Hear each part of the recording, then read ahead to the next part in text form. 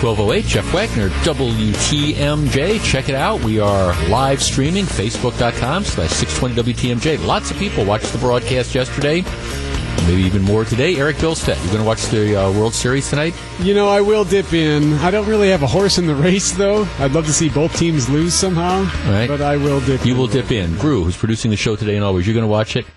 No. He's a definitive no. I'm a hell no. I'm not. I have no interest at all in watching the World Series. And, of course, it's going to be on Fox, so that means Joe Buck is going to be calling it. Joe Buck and a World Series that I have no interest in. Nope. I guess I hope the Dodgers lose, but I don't care enough to watch it to see the Red Sox win. Yeah, exactly. Nope. No interest at all. Basketball, football, waiting for Brewers spring training to open, but no, I will not be one of those people watching. Is that sour grapes? Maybe it is. No, it's just that maybe it is sour grapes. I don't care. Call it what you will. I'm not watching, and my guess is lots and lots of people are not going to be watching. We have a lot of stuff to cover on today's show.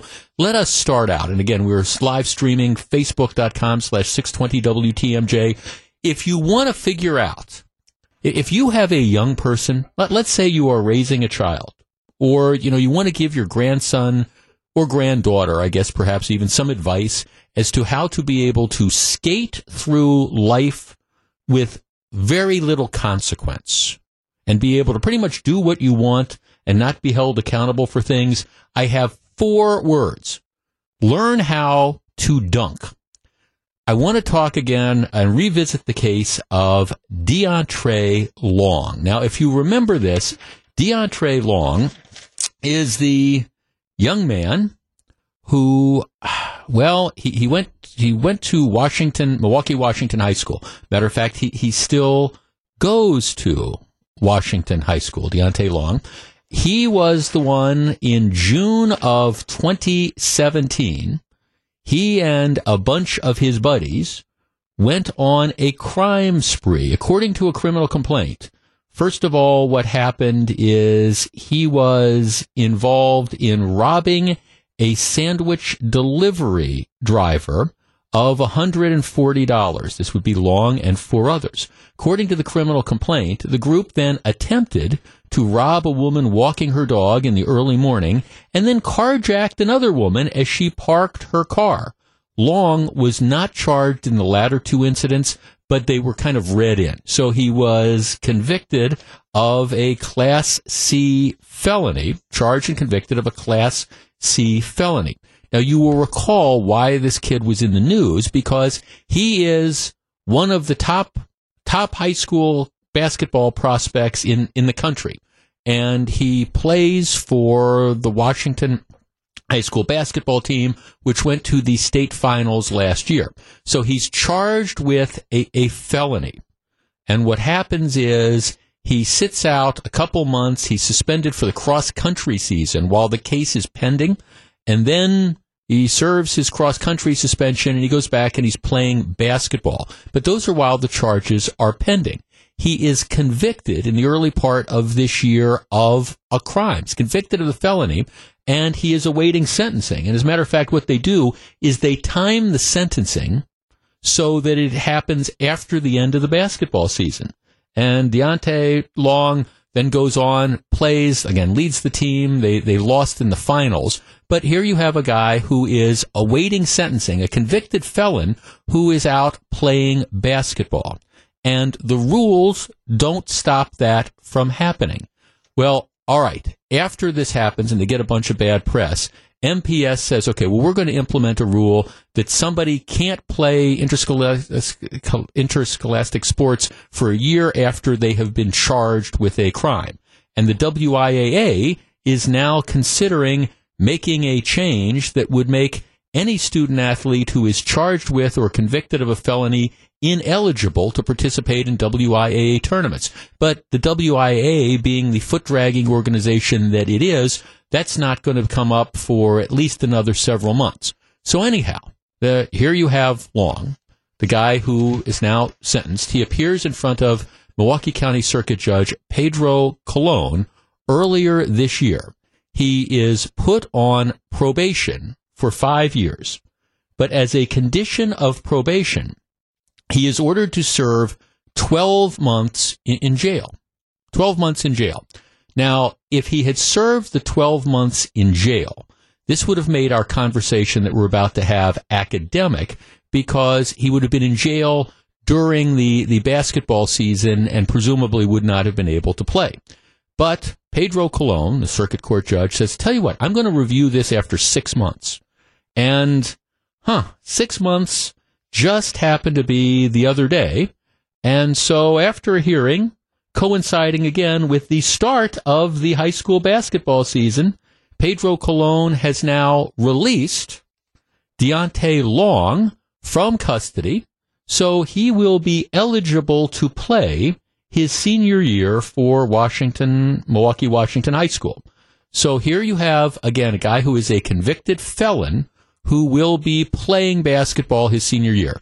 The judge says, well, none of this had anything to do with basketball, and you can believe that if you want. If you believe it, my advice would be sure to tuck your shoulder when you fall off the turnip truck so you don't hurt yourself. But the bottom line is, you now have somebody who is a convicted felon, not a charged felon, but a convicted felon who is, as we would say on paper at the moment, who will now be playing basketball for his senior year.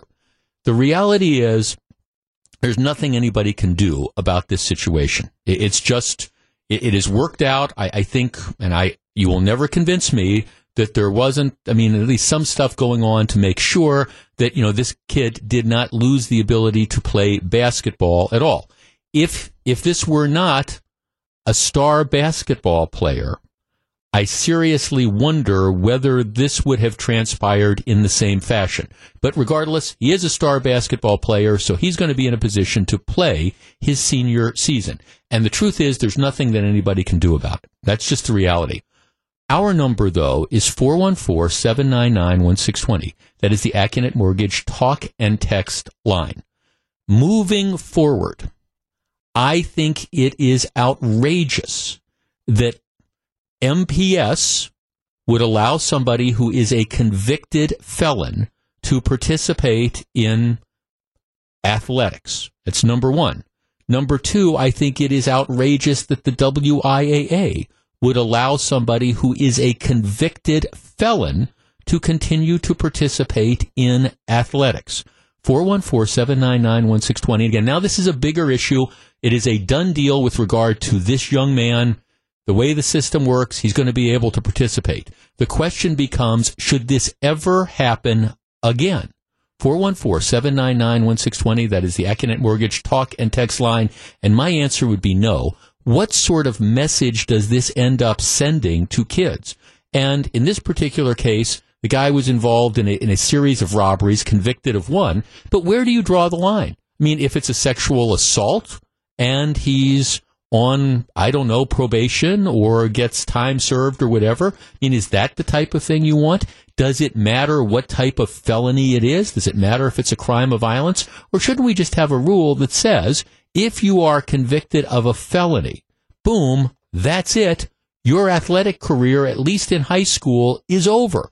414-799-1620. We discuss in just a moment. If you're on the line, please hold on. Again, we are live streaming. It's facebook.com/620 WTMJ 1217. Jeff Wagner. 1219, Jeff Wagner, WTMJ. Again, live streaming, facebook.com/620 WTMJ. Yeah, he's back. Deontay Long, who is the all-star, all-world basketball player who also happens to be a convicted felon. His little trip through the criminal justice system last year was, in my opinion, time to make sure that he could participate in the state basketball season last year. And now he's been released from jail, just in time to start the last basketball, his senior year at Washington High School, and no rules, at least in place right now, at either MPS or the WIAA, would prevent somebody in his situation, a convicted felon, from participating. MPS does have a rule which says that if you are charged or convicted of a felony, you are ineligible for 1 calendar year from the date of the conviction But, of course, that's not going to stop him from being able to play. Let's talk to Teresa in Milwaukee. You're on WTMJ. Good afternoon. Hi. Hi, Teresa. What do you think? I'm appalled because all of our students have to uphold a code of conduct that says that if they are caught, say, at a drinking party or doing something against the code, they are suspended from game activity, and they typically have to sit out quite a bit. I can't believe that this young man isn't sitting season.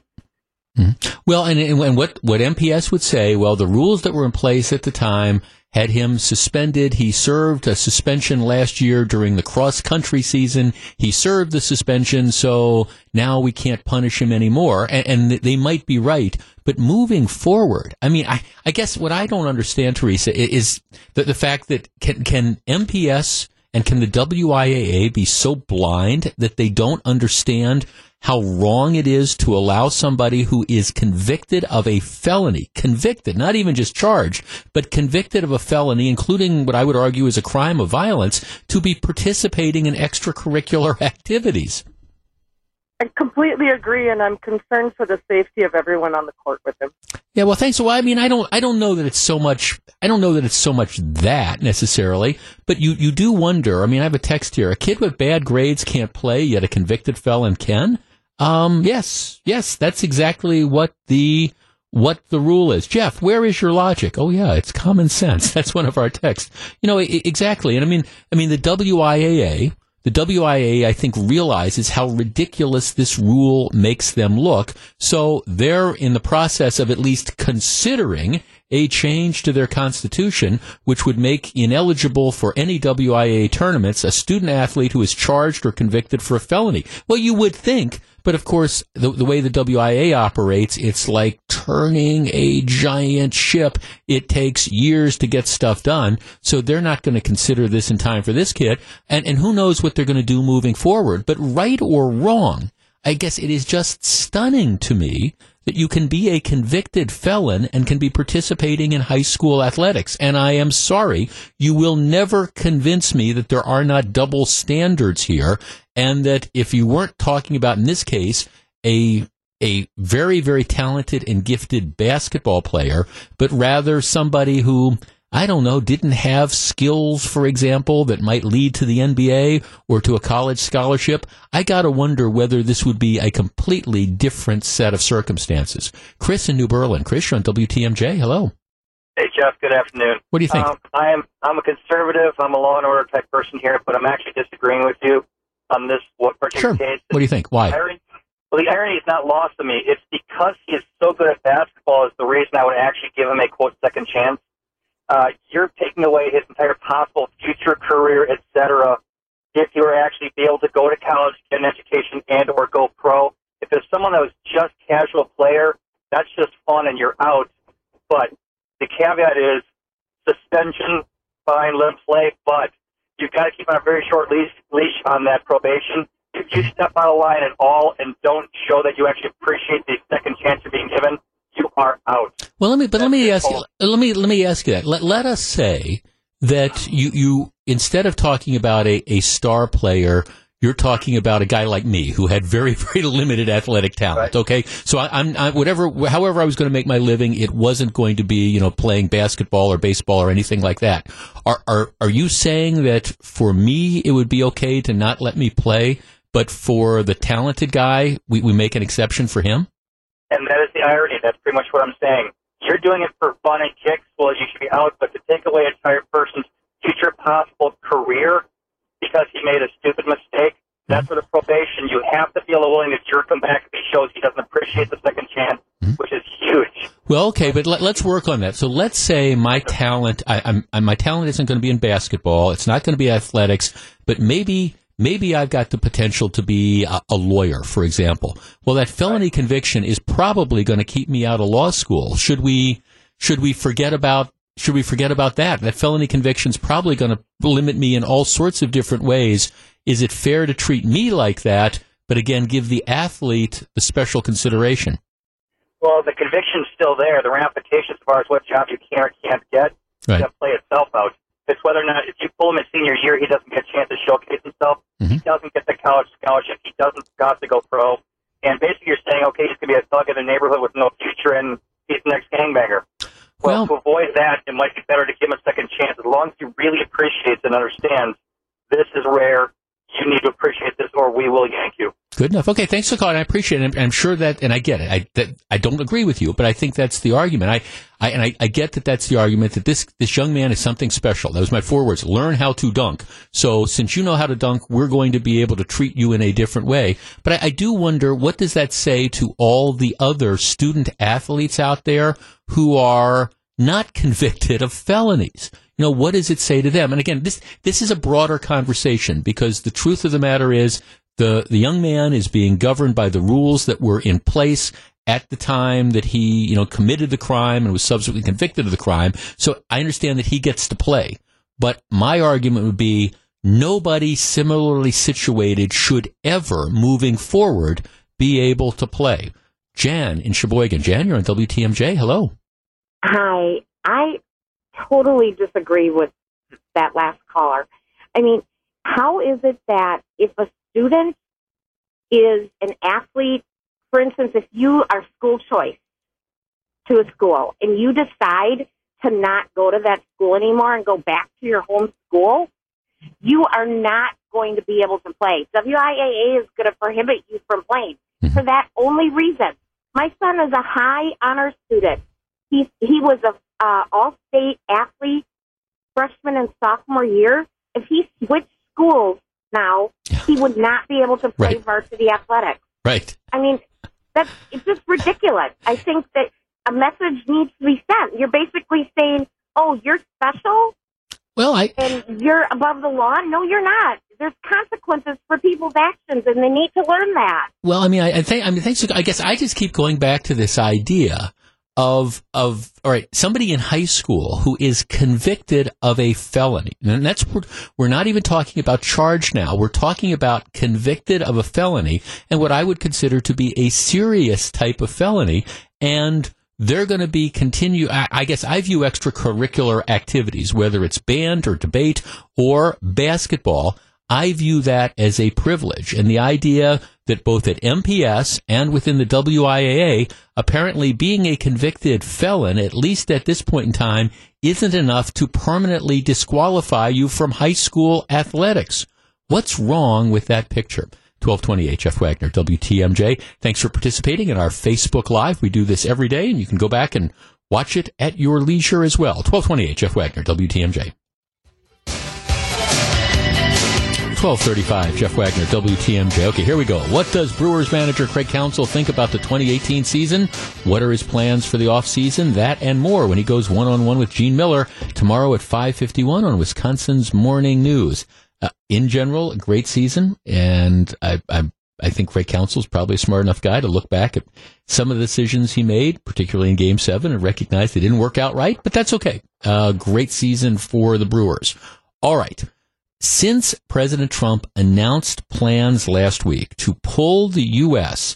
out of this arms control agreement that was signed in 1987 with Russia, I have been wanting to talk about this, but I've been trying to figure out a way to get into it that would make it interesting and participatory. Because I understand you say, oh, arms treaty, people's eyes glaze over. Let me approach it this way. Bear with me for a second.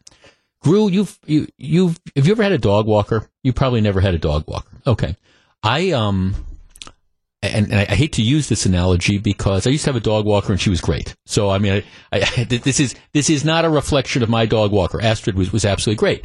But, let us imagine that you are in a situation where you're going to be gone during the day. It's just you, and you need to have somebody that's going to come in and walk your dog. All right. So the way this typically works is normally you pay someone to come in and you agree on the amount of time. So, okay, you're going to spend 30 minutes with my dog, and here I'm going to pay you $25 or whatever but that's the deal.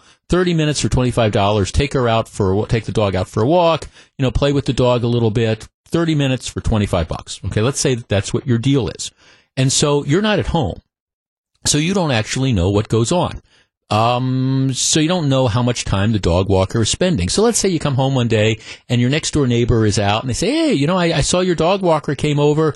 We, she took the dog out and they were playing with my son here. It's great. Seemed like a nice person. So that's great. I'm just kind of curious. What time did the dog walker get over there? Well, I got over about 12:15 and yeah, she left about 12:25. I'm thinking, that's 10 minutes. They're supposed to be there for 30 minutes. So let's say you say to the neighbor, I'm just kind of curious. If you happen to be home, could you give me an idea of, how much time the dog walker is spending? So you check in a week later and it turns out that instead of 30 minutes every day, the dog walker is spending 10 minutes a day. All right. So the dog's still getting walked, but not anywhere near as long as they should. So what do you do as the person that's hired the dog walker? Well, on the one hand, you could just ignore it, say, I'm not going to do anything. But of course, if you do that, if you just ignore it, you know that that's going to be the way it is in the future. It's never going to be 30 minutes. It's just going to be 10 minutes. That's going to be how it works out. Or you could go to the dog walker and you could say, hey, I know that, you haven't been there for 30 minutes because I'm being told that. I need you to do it for 30 minutes. Or you could just simply say, you're supposed to be doing it for 30 minutes. You've only been doing it for 10 minutes. I'm sorry, I can't trust you. I'm going to go somewhere else. Now, which of those last two options you decide is up to you. Go somewhere else or see if you can, again, get the dog walker to do what they promised to do. But if you just do nothing, just ignore it, the situation isn't going to get better, right? Does that make sense? Everybody agree with that? Okay, that now brings me to President Trump and arms control. Back in 1987, when the Soviet Union was getting ready to collapse, and one of the reasons that the Soviet Union collapsed, not the only reason, but one of the reasons that the Soviet Union collapsed and that places like I was at 2 weeks ago, Hungary somehow moved into the 20th century with the fall of the Iron Curtain, was because they had the Soviet Union was doing a huge weapons buildup, and they were putting all this money into trying to build weapons and armies and things like that, and their economy essentially collapsed. All right, well, there was a concern during the Cold War that Russia was assembling a number of short and mid-range ground-fired missiles, ballistic missiles and cruise missiles that could go between 200 miles to 2,000 miles, something like that. And the concern was these missiles were threatening all of Europe. So what happened is, in response to that, President Reagan and NATO deployed their own mid-range missiles in Europe to counter the Soviet deployments, kind of that mutually guaranteed destruction. And after years of negotiations, Mikhail Gorbachev finally agreed to a treaty on the U.S. terms, which essentially traded the U.S.'s missiles for Russia missiles. U.S. would pull its missiles out, Russia would pull its missiles out. All right, that was the agreement, 1987. 1990, the Soviet Union collapses, the Iron Curtain comes down, and people start to forget about these ballistic missiles. But the treaty is still in place. Well, enter Vladimir Putin, who, since the mid-2000s, has been developing mid-range cruise missiles for now the better part of 10 years. Wall Street Journal is talking about this today. U.S. believes Moscow first tested the new missile in 2008, but the Obama administration hid that intelligence from the Senate. 2014, the Obama administration noted that Russia had been non-complying with this arms agreement every year, and that in late 2016, they started deploying their new missiles. And they believe that they're testing other missiles that can travel even further. So the bottom line is, Russia, since the since 2005 or so, has been in violation of this treaty. And for the last 2 or 3 years, they've been in open violation of it. They're deploying these missiles, contrary to the treaty. And everybody knows they're doing it. And nobody has done anything about it. So enter Donald Trump last week. And Trump says, all right, we're pulling out of this agreement because Russia has been violating the agreement. and we're going to pull out of this agreement. And that would then give us the flexibility to do what Russia is doing, and then we can at least decide whether we want to start building up, putting more missiles of our own back in Europe, because we took them out, but Russia has been ignoring the treaty. So we're going to pull out, and we're going to start doing our own thing because they're violating it. Kind of like you find out that the dog walker has only been walking the dog 10 minutes instead of the 30 minutes, and you say, I'm going to find somebody else. Okay, our deal is off. Our number, 414-799-1620. That is the Accunet Mortgage talk and text line. President Trump is being pounded for being a warmonger. And this is terrible, and you're going to get us into World War III and all that stuff by pulling out of this accord. My point is, if Russia isn't following this, and there doesn't appear to be any issue that Russia hasn't been following this accord for at least the last part of for at least a decade, and is now getting bolder and bolder to the extent that they are redeploying missiles, why in the world would the U.S. not pull out of this so that they could respond accordingly? When one party is violating the agreement, to continue to bind yourself by it seems to me to be ridiculous. Now, I am not arguing necessarily that this means that the U.S. should start rolling out, mid-level cruise missiles in Europe. I don't know about that. But I do know that, at least in my opinion, it's ridiculous for the U.S. to continue to be bound by an arms control treaty that Russia is ignoring. Am I missing something? 414-799-1620. That is the Accunet Mortgage talk and text line. Again, President Trump's getting all sorts of heat for being a warmonger. Oh my gosh, how can you pull out of this agreement? Well, if Russia is not following the agreement, what is the sense of continuing to be bound by something? Why continue to pay the dog walker for 30 minutes if you know he or she's only walking your dog for 10? 414-799-1620. That's the Accunet Mortgage talk and text line. What do you think? We discuss next. 1244, Jeff Wagner, WTMJ. 1248, Jeff Wagner, WTMJ. This is an incredibly significant issue, but I understand it gets lost, and a lot of people just don't read it past the headlines. President Trump says he's going to pull out of this 1987 arms treaty that limited mid-range missiles in Europe. And the deal was Russia agreed to stop deploying them and pull theirs out. The U.S. agreed that it would stop deploying them and they would pull theirs out. All right, that was fine. It was 1987. Soviet Union essentially collapsed. The Iron Curtain fell. Russia was an economic mess. Fine. Enter Vladimir Putin, who is trying to, again, build up the Russian arms position.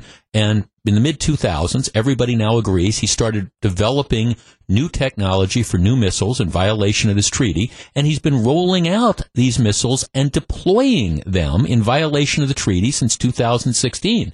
So President Trump says, all right, look, if he's not going to abide by the treaty, then we're going to pull out of it. And you have people go, oh my gosh, he's going to get us into World War III. Well, look, if somebody's not honoring their end of the agreement, you're foolish to say, okay, well, we're going to continue to be bound. Now, I don't know enough about it to say, does that mean that we should immediately start deploying missiles again? But to say that we promise we won't when the other side is violating it is insane. Matt in New Berlin. Matt, you're on WTMJ. Good afternoon. Hi, Jeff. Hi, Matt. How you doing? I'm well, thank you. Am I missing something on this one? Well, I think the point when people argue that the president is a warmonger at this point, those are really the allies of the Russians. And any agreement that's not honored on either side is not an agreement. Mm-hmm. I think it gives us an opportunity at this point to pull out and say, hey, listen, it's not been honored. We are now going to have to relook at this situation. And I think from maybe a larger perspective, bring China into this. Mm-hmm. They're not the only players. Russia's not the only player in this world anymore. And this gives us an opportunity to go back in and say, here, we can renegotiate this to include the bigger players, that's China, as well as Russia and ourselves. But until this thing is reevaluated and reconstructed, I think we need to do what Vladimir Putin done and protect those people in Europe and around. Yes, Matt, thanks for the call. Sorry, your cell phone was breaking up a little bit, but you mentioned China, and That's really smart, because China isn't a party to this agreement, and China has been developing its own medium-range missiles that are threatening U.S. naval deployments and the Pacific bases. And so, I mean, here's the idea. I mean, the Wall Street Journal actually makes this point. They say today, why would the U.S. tie its hands against China in order to abide by a 30-year-old treaty that only the U.S. is honoring? It's just the world has changed. Putin is ignoring this. He is in violation of it. China is emerging as a threat. Why would you have this sort of unilateral disarmament? Again, I'm not saying that necessarily what you want to do is you might now want to start deploying, mid-range ballistic missiles or cruise missiles, all across Europe or whatever. I'm not arguing that, but I think you have to leave that on the table instead of being bound by a treaty that no one else is following. Jeff in Wauwatosa. Jeff, you're on WTMJ. Good afternoon.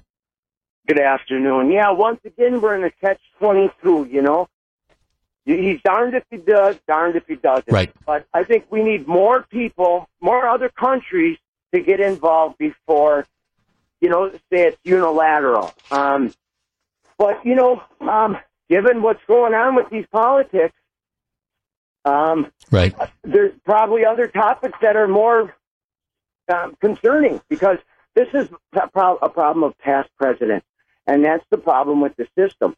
You look at Obama taking credit for the business or the job growth. Well, Jeff, let me stop you there. Thanks for calling. I mean, I don't want to get too far off point here. The reality is that President Obama knew early on in his administration that Russia was not honoring these agreements. And didn't want to necessarily rock the boat. He chose to look the other way. The interesting irony to me is you've got all these people saying, well, Trump is in bed with Putin. This is you've got all this Russian stuff. Look what's going on here. And you have Trump, who is, at least in this area, being the only person who's willing to kind of talk tough and actually say, look, I'm not going to be taken advantage of here, by Russia. Now, you asked, what are other people doing? At least in Britain, they're saying that, Russia's in breach and that Russia needs to get its house in order. So I think, here's just the bottom line of this. People see this headline, oh my gosh, there's Donald Trump. He's going to get us into World War III. No, I think what Donald Trump is doing is, by taking these steps, recognizing that Russia is not behaving honorably and is not honoring the treaty. What he's doing is he is perhaps protecting us from getting into World War III, because when you've got somebody like Putin, if you allow him to get some degree of military superiority, well, then he does, threaten Western Europe, and we're back to where we were 25 years ago. All right, when we come back, some new numbers are out about the upcoming midterm elections. They are actually not great news for Republicans nationally, but pretty darn good news for Republicans in Wisconsin. I'll share them with you in just a minute. Stick around. It's 12:54. Jeff Wagner, WTMJ. 12:37. Jeff Wagner, WTMJ. Okay, here's the deal. There's 435 members of the House of Representatives. Right now, Republicans have 241 seats. Democrats have 194 seats. That means what happens is that the Democrats have to flip 24 seats to take control, and Nancy Pelosi, God help us, becomes again the Speaker of the House of Representatives. All right, so we will know 2 weeks from today how that all turns out. New York Times has this thing they call it 538, which is this breakdown that they have been doing for quite a while, and it's an interesting statistical thing. It tends to have more accuracy than some of the polls do. And what they've been doing is they've been going district by district by district. The new estimate that's out there says that Democrats have an 85% chance of taking control of the House of Representatives. 85% chance. And their best estimate is they think the Democrats are going to pick up in the neighborhood of 40 seats, which would be enough to give them control. All right, that's fine. What they do, though, is, and this is what's interesting, and again, you can take it with a grain of salt because some of these polls are right and some aren't, but what they do is they break down, again, district by district and state by state, and they've got Wisconsin, and they take a look at Wisconsin to decide, how these different races are. And it's interesting. We have 5 Republican congressmen and 3 Democratic seats. Here's what they say. They have Mike Gallagher, who is the congressperson from Green Bay. They got him having an 80% chance of being reelected. Jim Sensenbrenner, they have Jim Sensenbrenner is having the odds are 58 in 60, almost guaranteed that he's going to be reelected. Brian Stile, 4 in 5 chance to beat the ethically challenged Randy Bryce. Glenn Grothman, who of course is receiving a challenge from Dan Cole, they say that Grothman has a 75% chance of winning. So the 4 Republican incumbents, all, if you believe these numbers, in good shape. Stile in a very good position to beat Randy Bryce, which would be a very, very important victory. And the 3 Democrats who currently hold seats, Pocan, Gwen Moore, and Ron Kine, they're all overwhelming favorites to win election in their district. So regardless of what happens in the state and nation, at least if you believe this analysis, Wisconsin Republicans are in good shape in Congress. The other thing to keep in mind is if that's how it plays out, if Republican candidates do well in Congress, I think that bodes very, very well for Governor Scott Walker. 12:59, Jeff Wagner, WTMJ.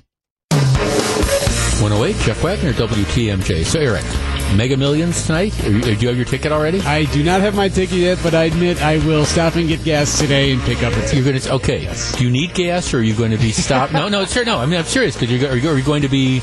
Are you going to get gas because it gives you an excuse to go in and buy the lottery ticket? I could probably go another day without it, but yes, I'm getting gas a little early so I can go pick up the ticket. All right. Okay, Gru, who's producing the show, you don't play the lottery, right?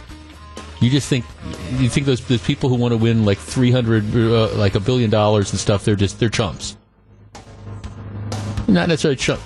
You just don't want to buy one. Okay. Yeah, the odds aren't really good. 1 in 302 million. But, actually people say the odds are, the odds are about the same as getting struck by lightning. No. You are much more likely to get struck by lightning than you are to win the lottery.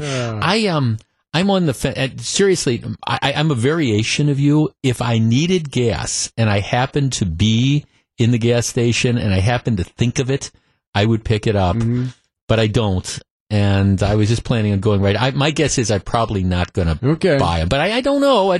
I could just have one of these impulses on the way home, stop off somewhere, pick up a ticket, and then somebody in southeastern Wisconsin wins. It could be me, huh? Everything I hear, though, is if you win, it's terrible. That your life is over and you forever are dealing with guilt and people trying to come after your money and you're dealing with everything. Everyone becomes your friend all of a sudden, and it's a lot of hardship. I can tell you there wouldn't be any guilt.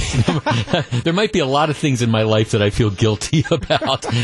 Guilt would not be factoring into this. So I crossed that one off. Now people coming out of the woodwork and asking you for money and stuff. But if you win all that money, you can hire people to deal with that. That would kind of be it. But no, okay. So we'll see. Well, good luck to you. If it can't be me, I'm pulling for you. Just remember your friends. I would be one of those guys kind of mooching, saying, "Hey, Eric, I've always wanted a Learjet. Come on, buddy. You can sell it out there." Jeff who? Yeah, Jeff who? That's right. I worked with this guy for like 15, 18 years or whatever. But I don't know. In any event, if you play the lottery, best of luck to you. My guess is I'm not going to be competing with you. That's kind of my guess, unless I happen to stop off somewhere. So, all right. I want to switch gears. We've got a lot of stuff we're going to be talking about in this hour, including Bernie Sanders was in town yesterday trying to gin up a youth vote. I always call it a youth quake. And, every election year we were told, this is going to be the year that the Gen Xers and the millennials are going to come out and vote in record numbers, and it never turns out to be that case. We'll talk about that in a couple minutes. But I want to start off with a story that is perhaps more personal for many of us, and it's certainly appropriate given that we're on the verge of the holiday shopping season. I think there is a special place in where for people who use without authority or permission, take parking spaces, handicapped or disabled parking spaces. I always shake my head when I drive past one of these things and I see a car that doesn't have a tag or doesn't have, the sticker on it. And I'm thinking, all right, what are these people doing? Now, I understand they want the convenience of being able to park up close. I just, and maybe this is whatever moral compass I have, I couldn't do that. Years ago, I told the story, my late wife, she broke her leg. And she had, one of those limited disabled parking stickers because she broken her ankle and, couldn't get around, and it was valid for X amount of time. Well, whenever we would go to the grocery store, and I would drive and she'd be in the front seat, because I was with her, I had the right, I could legitimately and legally park in the disabled parking space.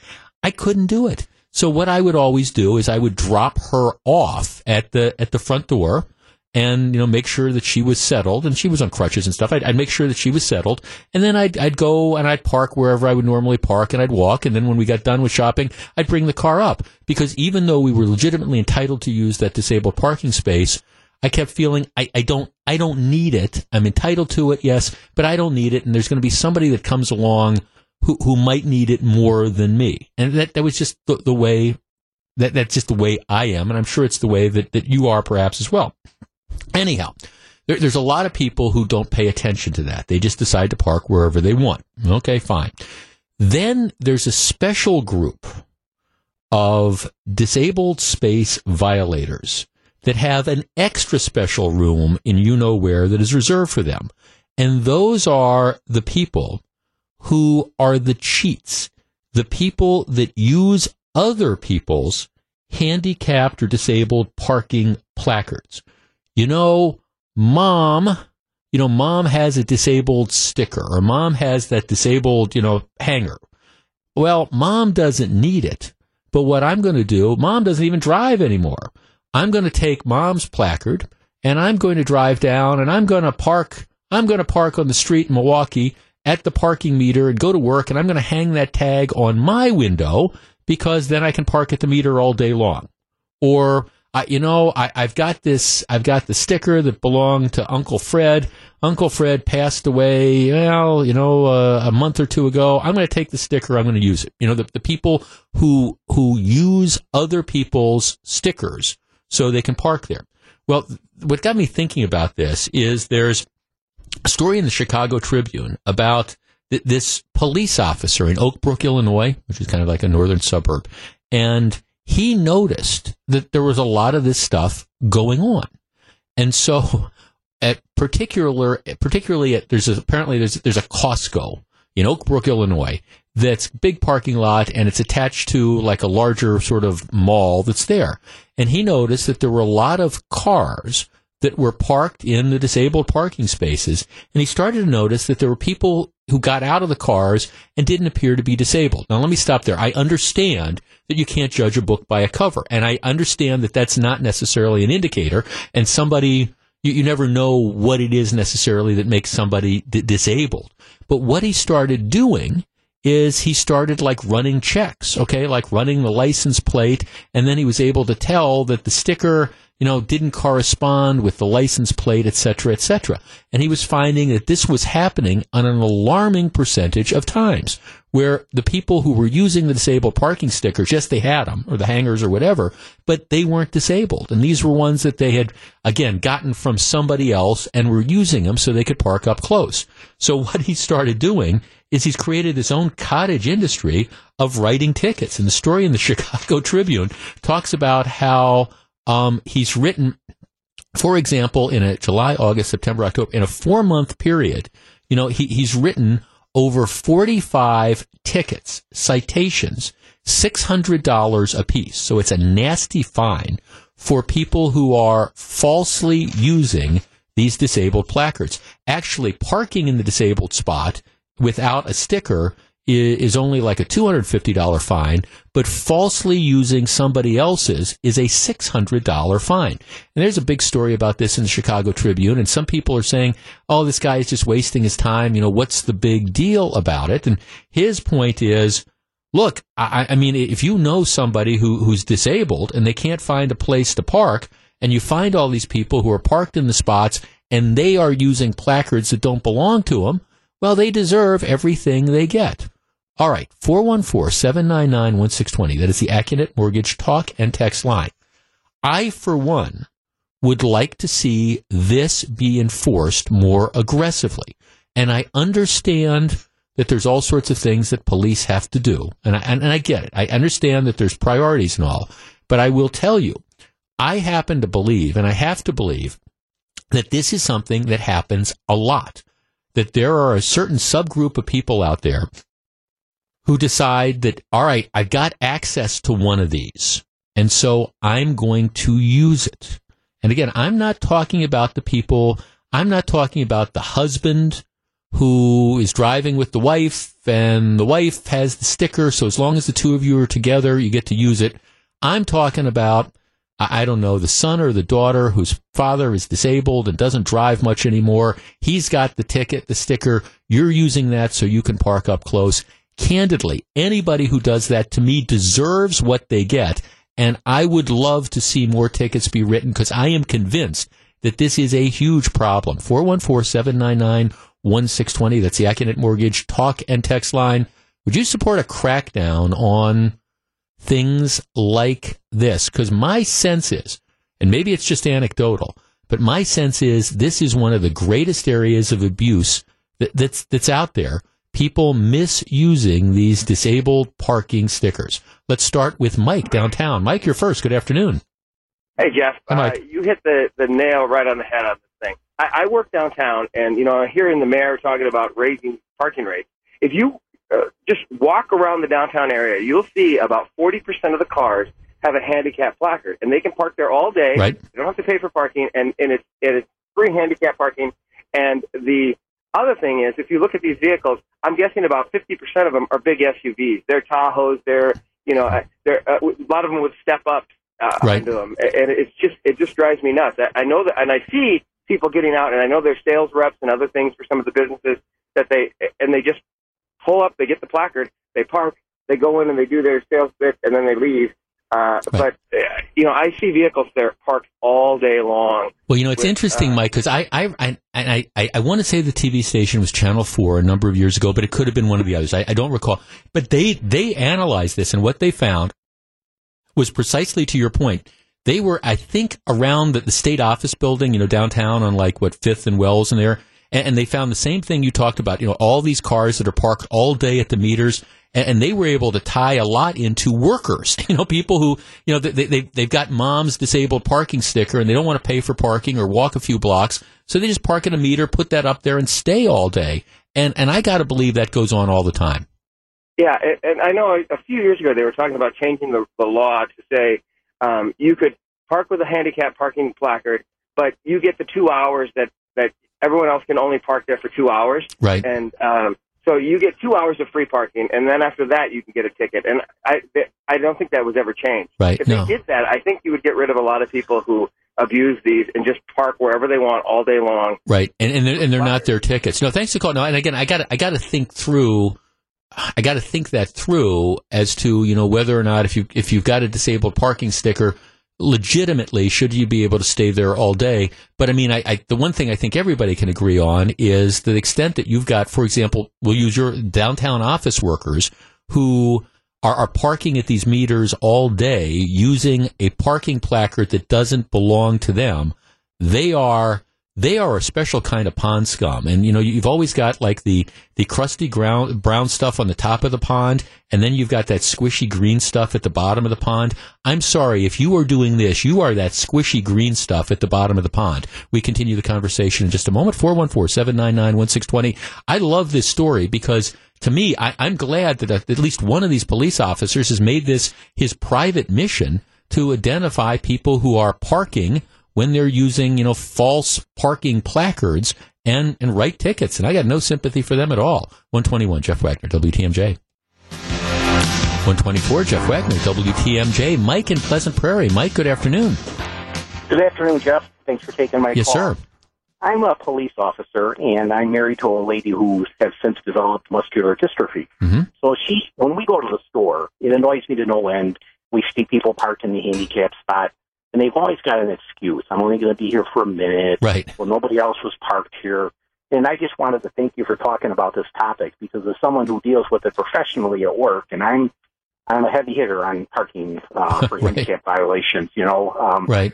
Not as many as some, but probably more than most cops. And to see people who abuse this, I agree with you 100%. They're scum. Yeah. And my guess is you see it all the time. My guess is you see it all the time. Yeah.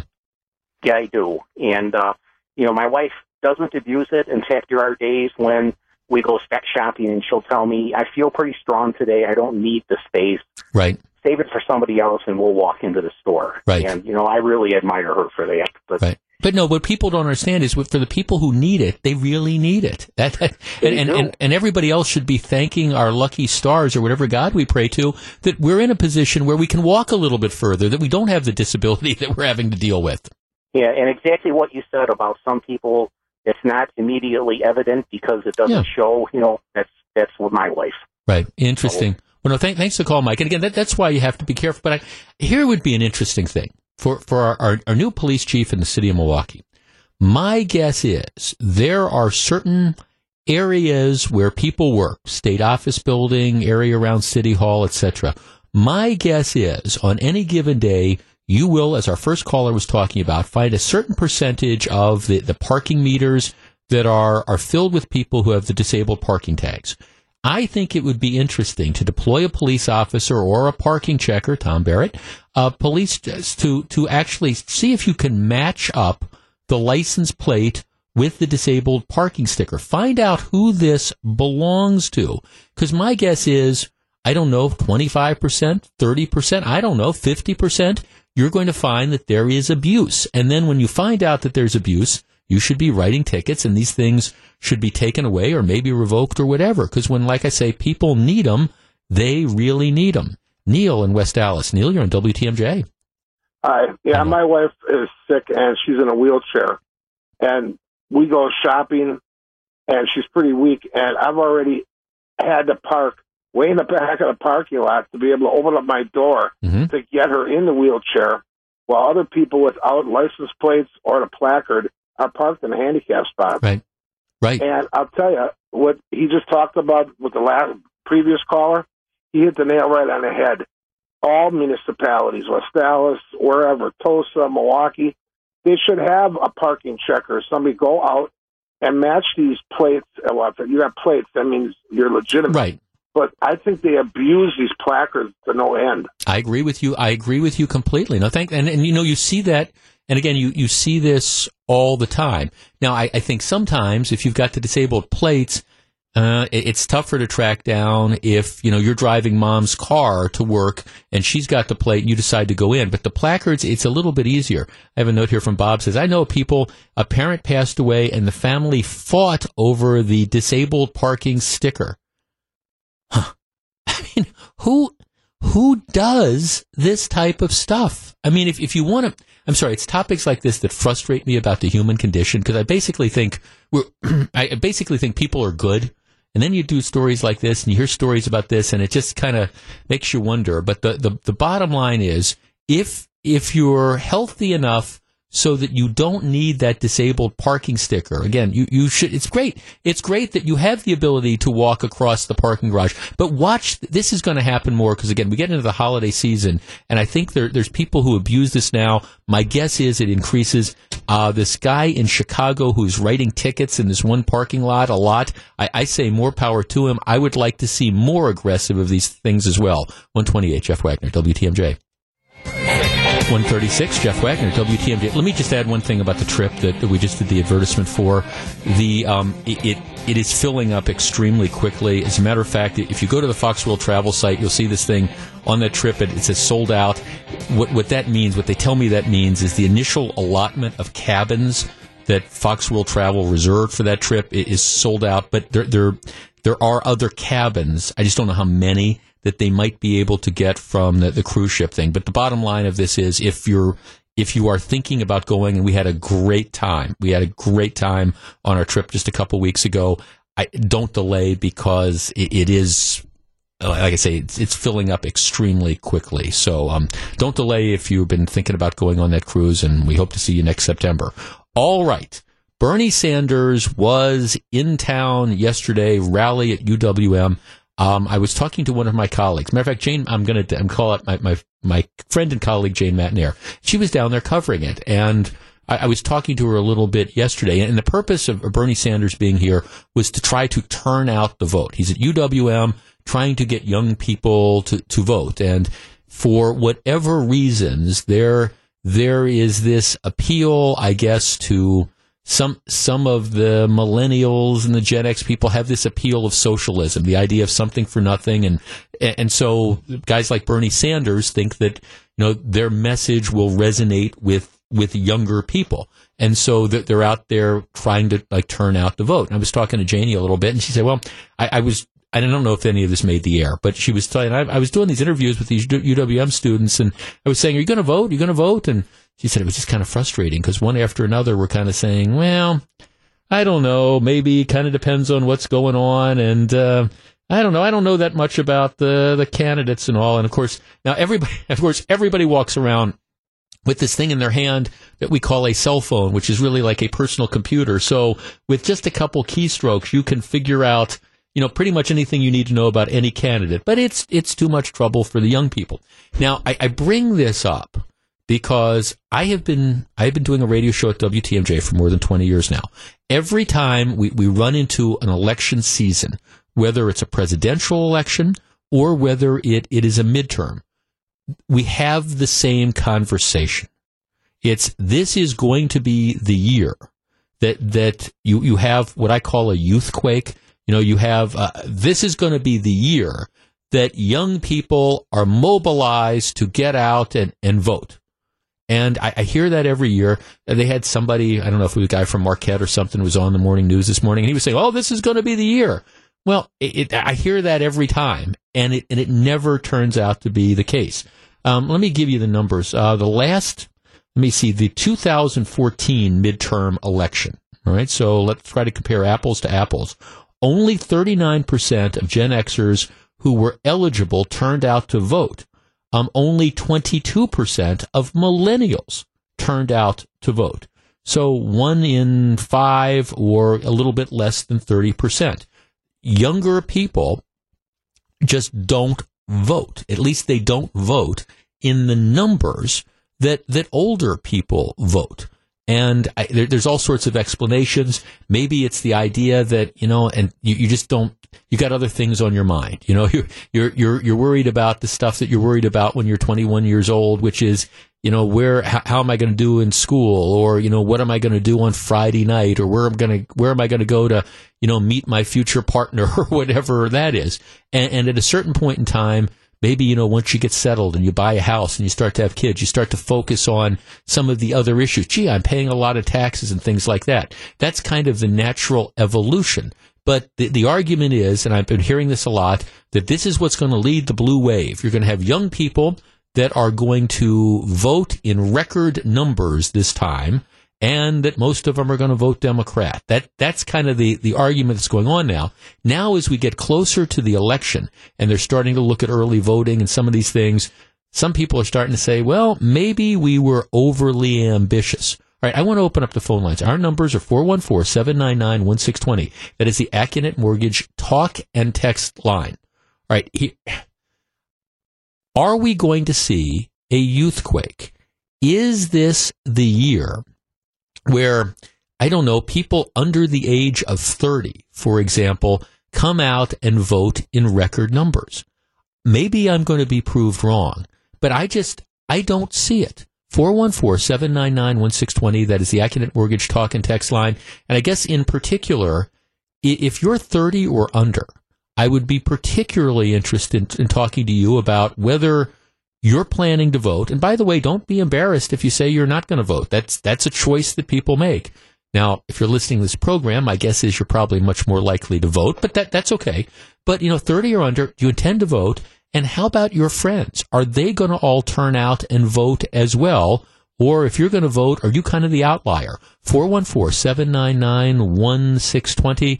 That's the Accunet Mortgage talk and text line. Drew is lining up the calls. We're back to discuss in just a moment. 141, Jeff Wagner, WTMJ. 145, Jeff Wagner, WTMJ. We hear all this talk about a blue wave, and one of the things that it is based on is the fact that you've got younger people, particularly 18 to 34, who tend to vote more liberal, more Democrat. And the thinking is going to be a record turnout this time, and that's going to help swing some of these elections.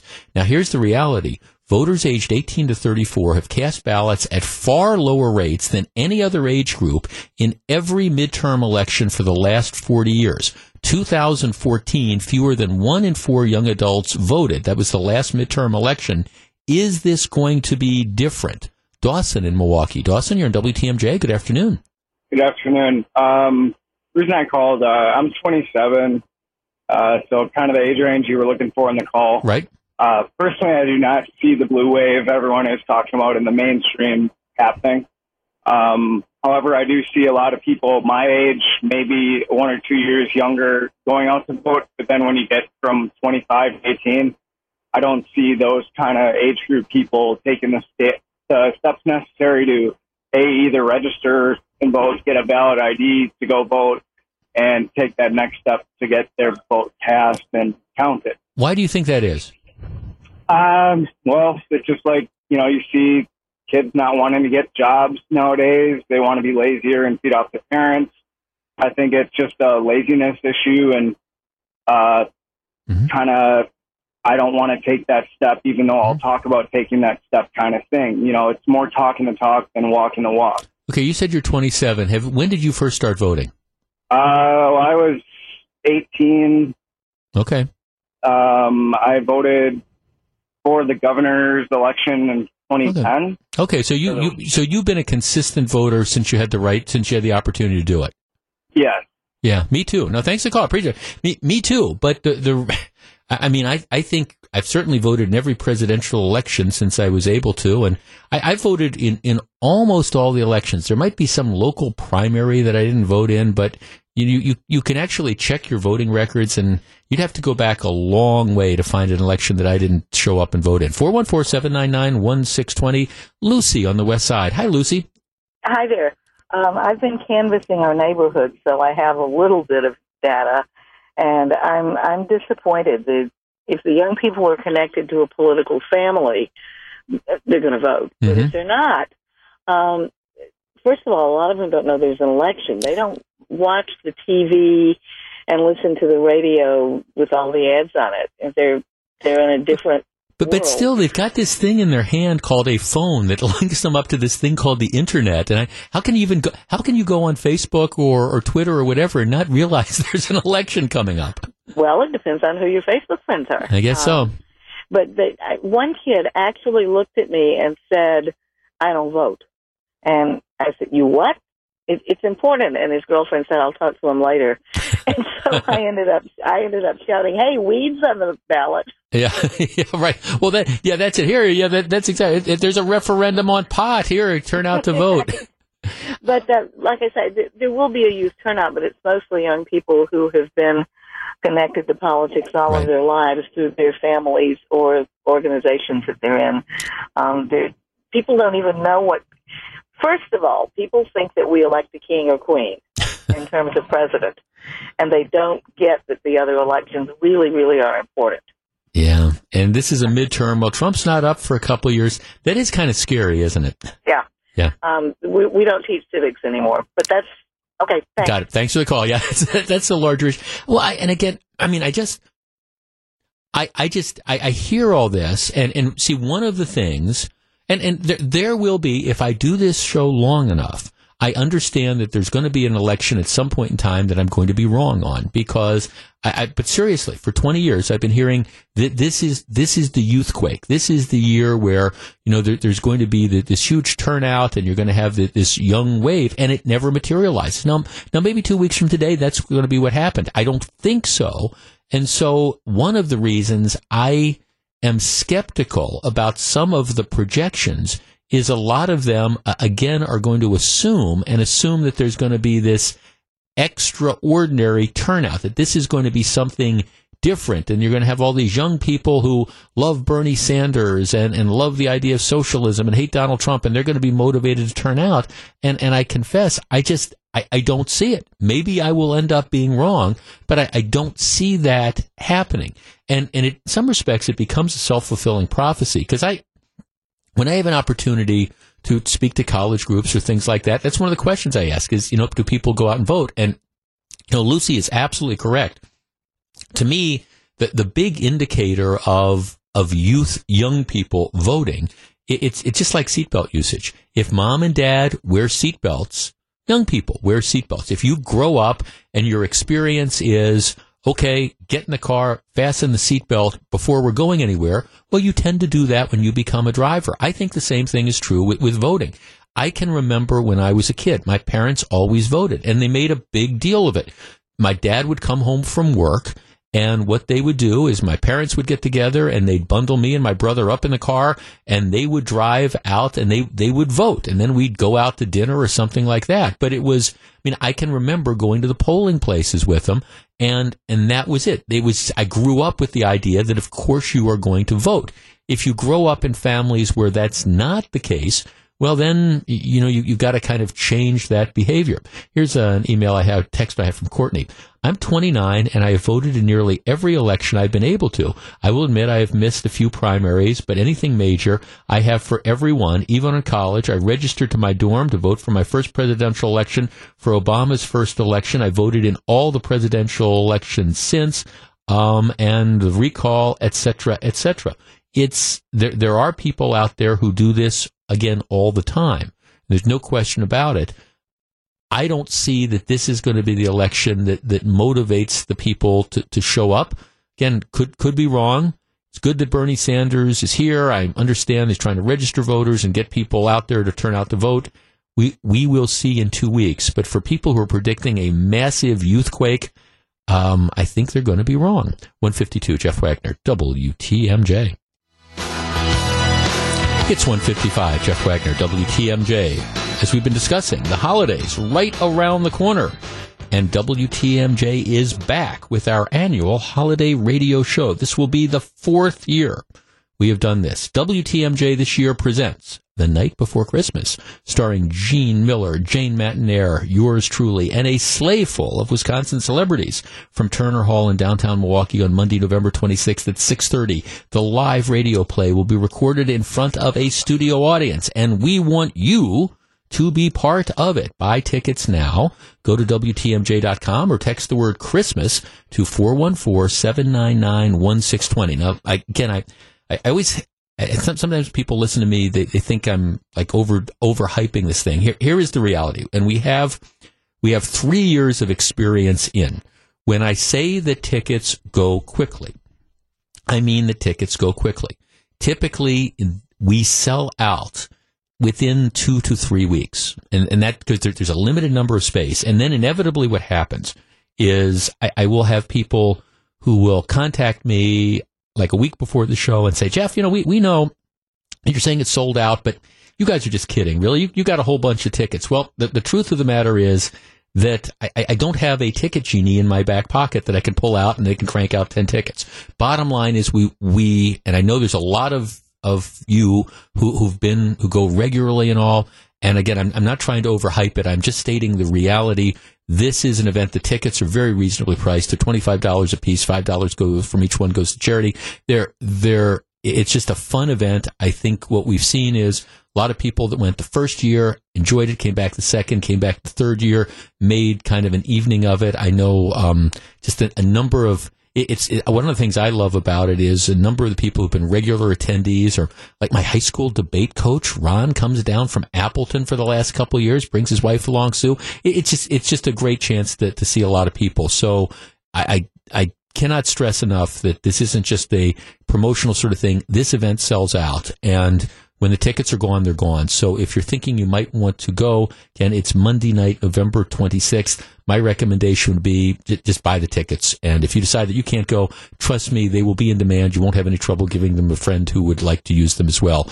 But it's always fun. This year, it's the night before Christmas. All right, Gru, who is producing the show. You a fan of Ed Sheeran? Gru? We're talking to you. Ed Sheeran, the guy who's playing tonight at Miller Park? Are you a fan of his?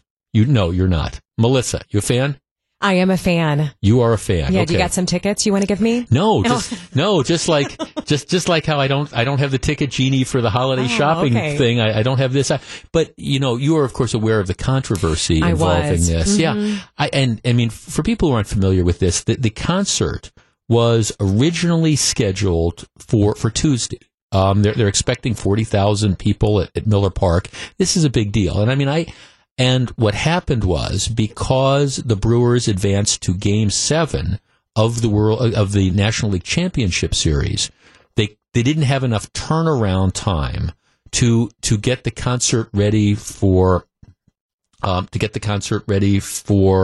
Tuesday, because this is apparently some huge show and you've got to, do all this load in and all. So what they had to do is they had to move the concert back to tomorrow, Wednesday night. Now, as somebody who goes to lots and lots of concerts, this happens occasionally, that things need to be rescheduled. And it's always, when it happens, it's a pain in the butt, because, maybe you made maybe you decided, hey, I'm going to come in from out of town. I'm going to fly in from Nashville, Tennessee, because I'm a huge fan. I want to go see the show. And you've made arrangements, and then all of a sudden it gets moved. And so it doesn't work for you. I appreciate that's the issue. At the same time, there's a lot of people that are just, I think, unreasonably upset about this. If you want to criticize...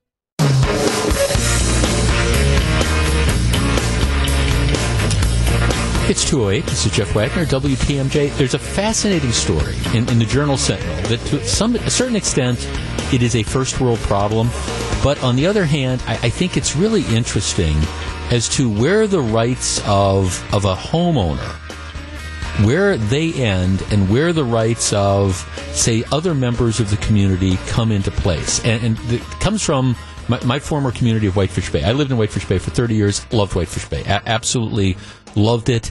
My dealings with City Hall were almost uniformly positive. I lived in an older home that was in the National Register of Historic Homes, and there was always work that needed to be done. As you wanted to try to do upgrades and stuff, I found the city to be very, very good to work with. So I have personally no bad experiences at all. But there are people in that community and in other communities, especially citizens who get on these boards, and, well, they take their missions seriously. So here's the story. There's a guy who lives in a house on Lake Drive. And he owns like 42 Popeyes restaurants. I don't know him. Owns like 42 Popeyes restaurants around the country. And what he does is he bought this house he bought a house on Lake Drive. And it was an older house in disrepair. He went through a couple-year fight, I guess, with the village, ultimately got permission to tear down that house, built a new house. All right? So he's got this house. There's a house next door to his house. And they call it, it's interesting because these big houses in Whitefish Bay, they always name them like after the first owner or something like this. So this is a house, it's called the Herman Reel House, who was the first owner. So it's a house in Whitefish Bay. It was built in 1928 by a famous architect, all right? It is not in it's not in the National Register of Historic Places, but it is recognized by the Whitefish Bay Historic Preservation. It has been designated as an historic site, primarily, I assume, because of the architect. So anyhow, the guy owns this one house on Lake Drive. He has purchased this other house, which is next door. He paid $1.65 million for this house back in 2016. That is why I say this is kind of a first world problem. So he buys this house for $1.65 million. The problem is that this 1928 house is, it's very difficult to live in, because apparently it hasn't been kept up well over the years. It's got a boiler system that dates back to the 1950s that doesn't heat the upstairs. It's got single pane windows that leak air and need to be replaced. There's no air conditioning. Apparently the plumbing is a mess. Lots of the plumbing is rusted shut. The electrical system is shot. Many of the outlets and light fixtures don't work. The house has a leaky foundation, which has caused flooding and mold in the basement. So in other words, you've got this $1.65 million. He paid $1.65 million for the thing, but the house is a mess. They estimate that it would take about $1 million, maybe more, to really make the house livable. Right? The other problem is the way the house is situated on the lot. it doesn't have many views of the lake. It's on it is on a lot which abuts to Lake Michigan. But normally when you have those houses, they run side to side. So you get like several rooms that have a view of the lake. This one is at a 90-degree angle. So you only have maybe one or two rooms that come to the lake. What you really need to do is it needs to be rotated like 90 degrees. In other words, you got a $1.65 million house that before it could really be livable in any meaningful fashion needs at least $1 million. And what the guy says is, hey, even if I put $1 million in, so then I've got like $2.5 million in to $3 million, I'd never be able to sell it for that because it doesn't have a view of the lake like you would normally do. So what he wants to do is he wants to tear it down. He said, look, it's got all these problems. I want to tear it down. Apparently what happens is the guy says a member of the Milwaukee Bucks has come in and wants to buy the house that he lives in now. So he's like, okay, I'll sell this guy on the Bucks my house. I'll move into this lot next door, but I want to tear down this old house that really has all these problems. I mean, leaky foundations and rusted plumbing and all this type of stuff. I want to tear it down. And I just want to kind of start over again. Well, he's in a battle. The Whitefish Bay Historic Preservation Committee, which is a group of citizens, they've passed a resolution opposing the proposed demolition of this house. And now Whitefish Bay is going to have to decide whether they're going to let him go ahead and do this or not. They've got a code that says that you're not supposed to agree to allow a house to be torn down unless the applicant has made good faith efforts for at least 60 days to find a buyer who agrees to preserve, relocate, or otherwise rehabilitate the building. All right, well, I don't necessarily think he's been looking for a buyer, but you're not going to find one because the dollars and cents don't add up. The rules also say that they can require the homeowner to make additional efforts to preserve the property. Also, the Historic Preservation Commission says that they are also obliged to take additional steps to preserve the historic building. Okay, so what you have here is you have a home that was built in 1928. It is historic, presumably, again, because of the architect. But because of events over the last 90 years, the home, well, in order to try to restore it, if you wanted to restore it, would cost over $1 million. The purchase price was already $1.6 million, so you'd be in there $2.5+ million, and you'd probably never be able to get that out of the house because it's not situated in order to take advantage of the lake views. So this guy wants to tear down the house and start over. 414-799-1620. That is the AccuNet Mortgage talk and text line. He bought the property. It's his house. I don't think you have too many people that are falling in line to pay, what it would take to not only buy the property and then to, upgrade it. So my question is simple. Should he be able to do what he wants with the property? And in this case, he wants to demolish it and start over. Should he be able to do that? 414-799-1620. That is the AccuNet Mortgage talk and text line. We discuss in just a minute. I'll tell you where I come down on this as well. 414-799-1620. But I'm interested. I mean, it's a house built in 1928, famous architect, and the village of Whitefish Bay, and at least one of the Citizen Review Commission, the Historic Preservation Commission, apparently, intent on trying to make this guy jump through all sorts of hoops. It looks like it's going to be a long fight. Should he be able to do what he wants with his property, including tear down the building that he owns, if he wants to build a newer building on that? 414-799-1620. We're back to discuss in just a minute. 216, Jeff Wagner, WTMJ. 219, Jeff Wagner, WTMJ. Amy in New Berlin. Hi, Amy, you're first. Hi, Jeff. Back in 2003, my husband and I were looking to move from the east side of Milwaukee, and we were looking at a bunch of different homes, and the Harnischfager Mansion on 35th in Wisconsin was up for sale, and it was $350,000, which is a little bit out of our price range, but we thought, it's we want to go see it just to see if it's worth it. So we toured it.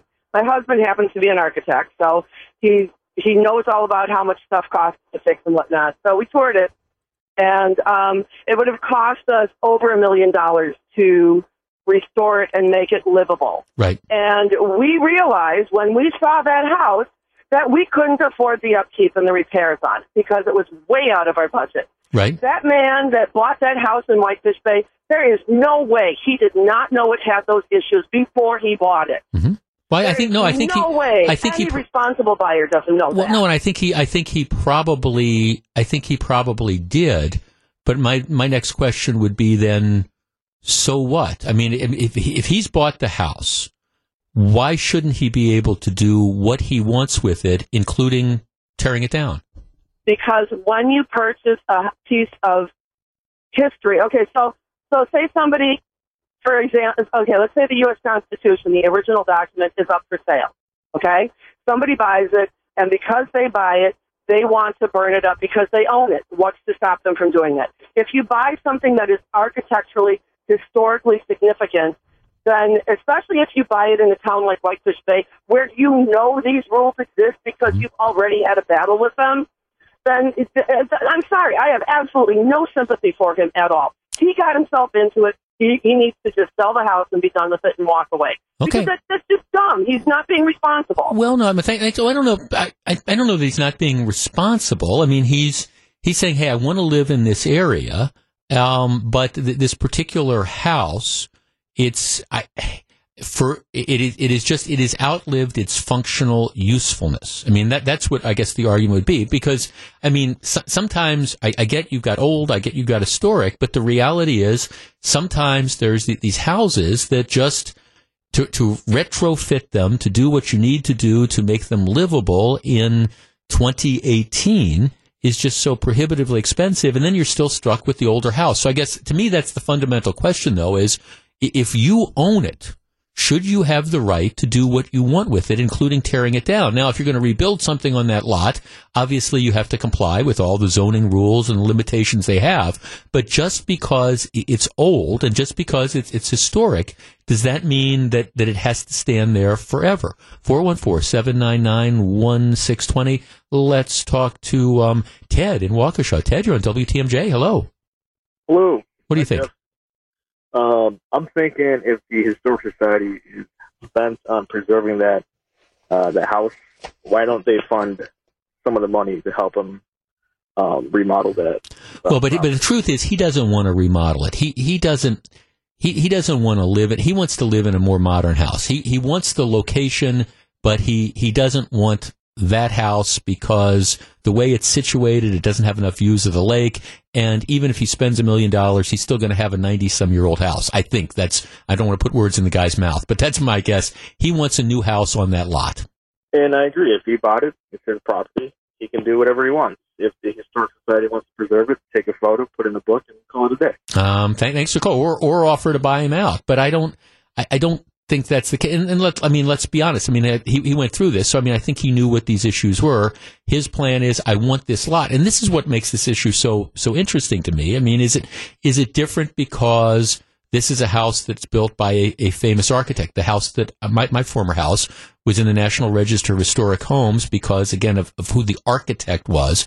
But it was an older house that had a lot of, whenever you try to do improvements, they would always cost you 3 times as much. Now, I never considered tearing down the house. I loved the older house and things like that. But I am sympathetic that when you live in one of these older houses, everything you want to do is 3 times as much trouble and 3 times as much money.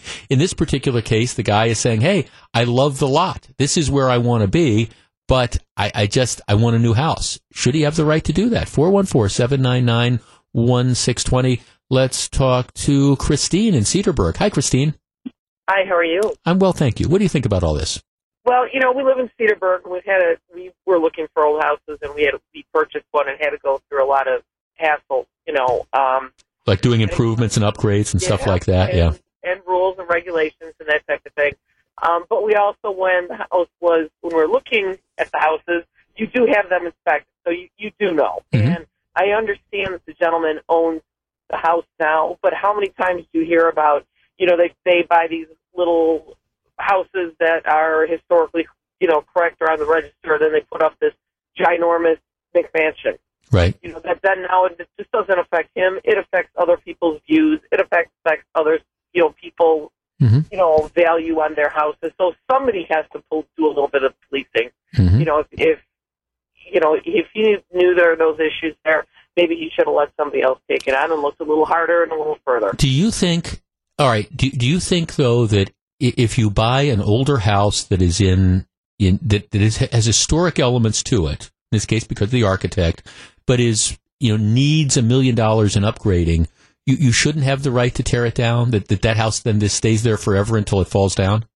I would probably have to walk away and say, someone with more money is going to have to buy it and, restore it. Look at Cedarburg. It's a great community with people keep up the houses. They keep them historically correct. They don't just come in and tear them down. Otherwise, you'd have, your generic communities and you would have no more historical homes.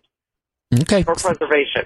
Okay. No, thanks. I guess I understand there is a value of preservation, and I understand that there's history. I also look at property rights, and I guess it's sort of like, well, if you have a house that really, people can't live in right now because of I guess physically you could live in it, but you got a house that's $1.6 million that doesn't have the right situation for the views of the lake. You've got the house that doesn't have air conditioning. The plumbing's all rusted out. It's going to cost $1 million to just upgrade it. Even then, you're going to have the problems. At some point in time, I guess to me, if the choices are, all right, we're going to make you spend an extra $1 million to upgrade this property, so now the house is going to be worth more than you could ever possibly get out of it, and you're still going to have this older house that isn't situated right, or since you bought it, you get the right to do what you want with it. Now, I do think it is a reasonable requirement to say, all right, before you tear this down, you've got to market this. You've got to see if there's somebody else that's going to come in and is willing to take this and to preserve it. I guess I think that's a reasonable requirement, but nobody's going to do this. I think this is going to be a fascinating fight as to whether they tear this down or not. I think property owners have rights. I do. Now, what he erects next, once he tears this down, that's, of course, a whole different discussion. I understand exactly what she was talking about with, the McMansions and things like that. Obviously, anything he's got to build has to comply with the wide variety of ordinances they have and the new construction stuff. I have no problem with that at all. But the fact that he's not allowed to put it up in the first place or tear down the building, that's where I have an issue. It is 2:28. Jeff Wagner, WTMJ Journal Sentinel has the story. You can read more about it there. 2:37. Jeff Wagner, WTMJ. Let me give you some good news.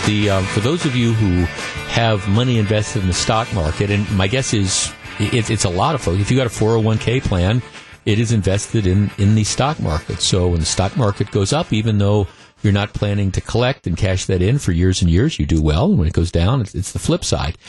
Today, the stock market's had a bad run in the last week or so, a couple dramatic drops. And today, because of some earnings news and some issues as to whether or not the U.S. is going to be able to cut a trade deal with China, the Dow Jones opened up down 500 points. It was a bloodbath at the beginning of the day.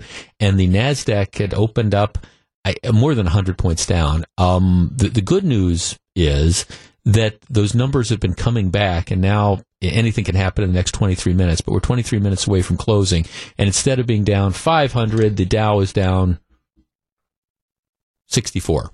And the NASDAQ is down 13. So that's a typical sort of day, as opposed to a 500-point decline or something like that. So you'd rather it be up than down, and a lot can happen in the next 20 minutes. But again, it's in a much better situation than it was, say, at 9:30 this morning. All right. I mentioned this, several months ago. I finally got around to cutting the cord on the landline.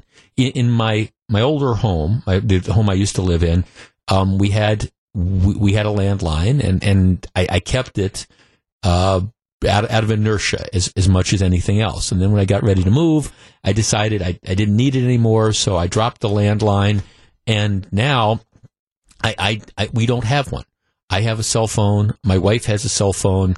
The the cable package. We have Spectrum like cable, and they bundle it, so they gave us a phone line. So there's like a phone number. We never had it hooked up.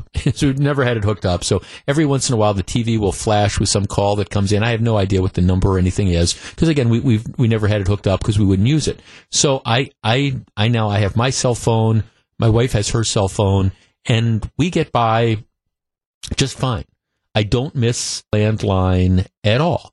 And especially when I think about what I used to pay for the landline, don't miss it at all. Now, I bring this up because AT&T, apparently in Illinois, they're making no secret of the fact that they'd like to get out of the landline telephone business, because it's just not the future. More and more people are doing, what I did, and they're discontinuing the landline. Landlines are very, very cost intensive to have to service, when something happens to them. It's just much easier. Plus, they want to get everybody onto their cellular services. That's what the goal is. AT&T is still offering landline service in Illinois, but apparently what they've decided to do is they are saying that this Lifeline credit, and that's something that for low-income people, there used to be a credit that you could get through this Lifeline thing for low-income people so that they could have their landline subsidized. AT&T is saying, we're no longer going to participate in this particular program. So that means that, if you can keep your landline, but you're not going to be able to use these, we're not going to service this, we're not going to participate in the thing. So what you're going to have to do is you're going to have to get these discounts from another provider, which means in all likelihood you're going to be forced to go to wireless. Again, they're moving people off of the landlines, and in this case they're doing it by cutting back on the low-income subsidies. It affects about 5,400 people in the Chicago area and more downstate. But it is the trend, and it's the wave of the future. Our number, 414-799-1620. That is the Acunet Mortgage talk and text line. I am of a certain age. I remember pay telephones. I mean, I can remember when you would travel and you would go through the airport, there would be banks of pay phones, and you would run up to the pay phone. Gru, you're just looking at me. You have no idea. This is a generation that are not familiar with. You get off the plane, and you'd run up to the pay phone, and you'd have this credit card. You'd punch in all these numbers, and you'd call home, or you'd call work, or whatever. You'd have the pay phone. I remember phone booths, the things that you'd be walking on the street, and you'd have to make the phone call. So you'd go into the phone booth, and you'd open the door, and then you'd go in, and you'd shut the door, and you'd use your credit card, or you'd actually put money into the thing, and then you'd make the phone calls and stuff. Nowadays, good luck trying to find a phone booth. Nowadays, good luck, trying to find, any appreciable number of payphones. They've just been rendered obsolete because of the fact that everybody nowadays, or almost everybody, carries cell phones. So, 414-799-1620. That is the Acunet Mortgage talk and text line. It is clear that, AT&T, while they're not saying we're discontinuing landlines in Illinois, that's the direction that they are definitely trying to push customers, towards their wireless service. Here's what I would like to discuss. Are landlines going to be the VHS and the Betamax tapes of the future? Will, say, 10 years from now, will there still be landline service? Or will everybody be wireless? And, would you miss it if the landline went away? I will tell you honestly, I just, the last couple years I had the landline at my house. I hardly ever used it. I mean, the only time the phone would ring, it would almost always be solicitors. For conversations, for everything, I use my cell phone nowadays, and I think that's how most people are. Would you miss landlines if they went away, and are they going away? 414-799-1620. We discuss in a moment. If you're on the line, please hold on. 243, Jeff Wagner, WTMJ. 247, Jeff Wagner, WTMJ. Okay, let me give you some numbers. I have these. It's from about a year and a half ago. At the end of 2016, all right, at the end of 2016, about 51% of homes and apartments had only cell phone service. Only cell phone service. 45% had landline phones. And some of the people in that 45% of the landline phones also had cell phones. Matter of fact, my guess is that would be a good percentage of people, and I was like that for a while, long while. You had the landline phones and you had the cell phones. But more homes are cell phone only than are landline phones. And some of the telecoms are kind of pushing to try to get out of the landline business. Will we still have landlines in the next 5 to 10 years? Tom in Iron Ridge. Tom, you're at WTMJ. Good afternoon. Hey, good afternoon. I understand why everybody wants to get rid of landlines for practicality with cell phones in home already, but I've worked as a dispatcher in our county, and it's so much nice to have a 911 call come in. It's a landline. We know where to send services immediately.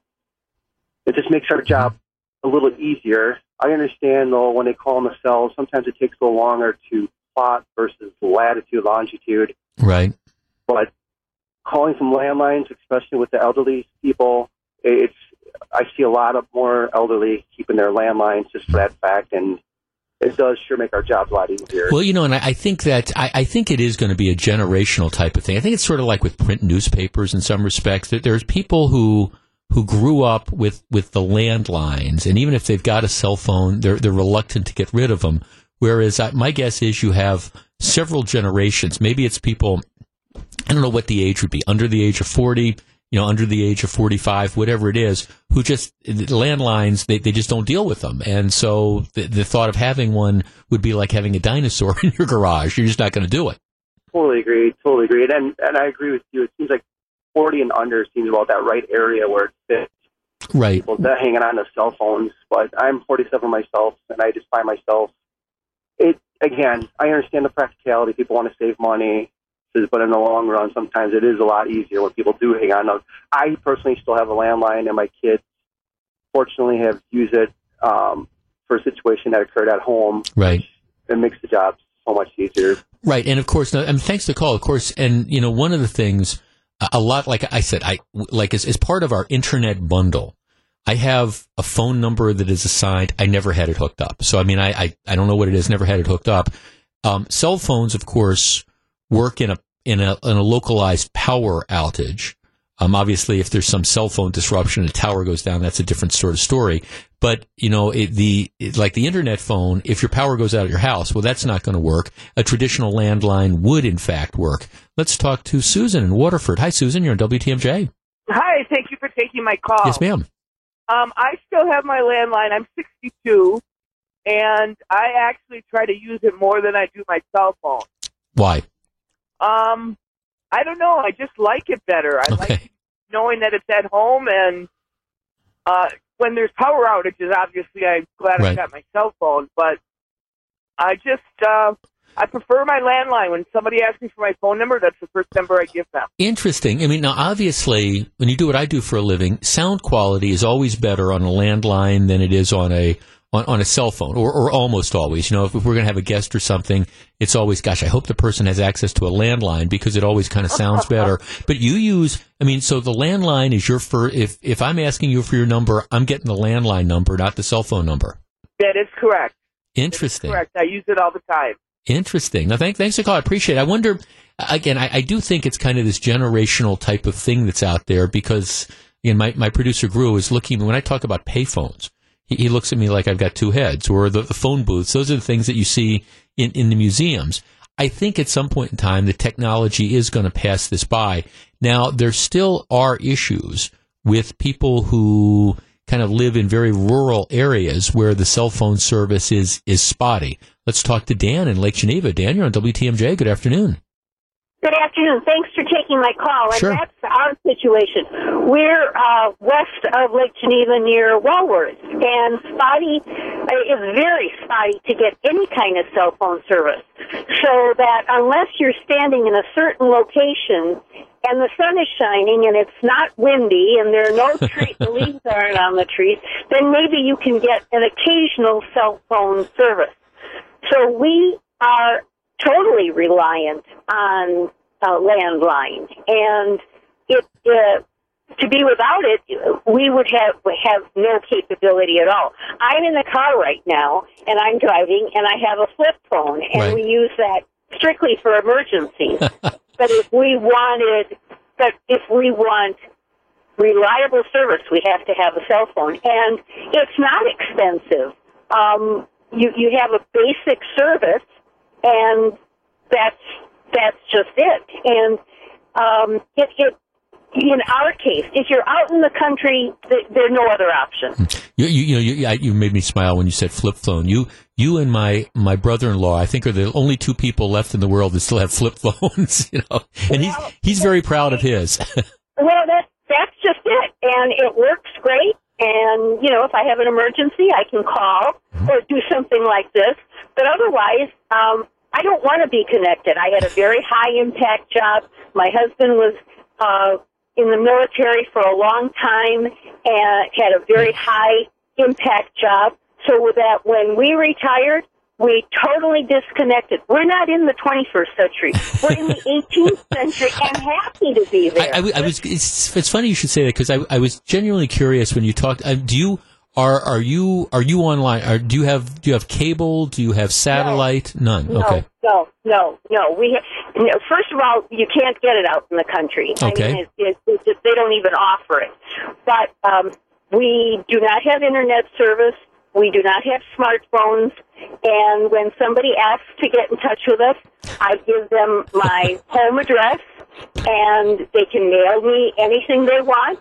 If they want to call me, they can call me on the cell phone, on the landline, and we're really happy. And we don't have to worry about being stolen, our identities being stolen, because nothing's online. Okay, will you do me a favor? You promise me one thing. You're not going to give up the radio, are you? Oh no, that's absolutely essential in the automobile. That I would not be able to survive without a radio. Okay, fair enough. Thanks for the call. Fair enough. Okay, you can live without the other stuff, but for goodness sakes, don't give up the radio. It's 2:54. When we come back, we're going to find out what John and Melissa have on their minds. This is Jeff Wagner.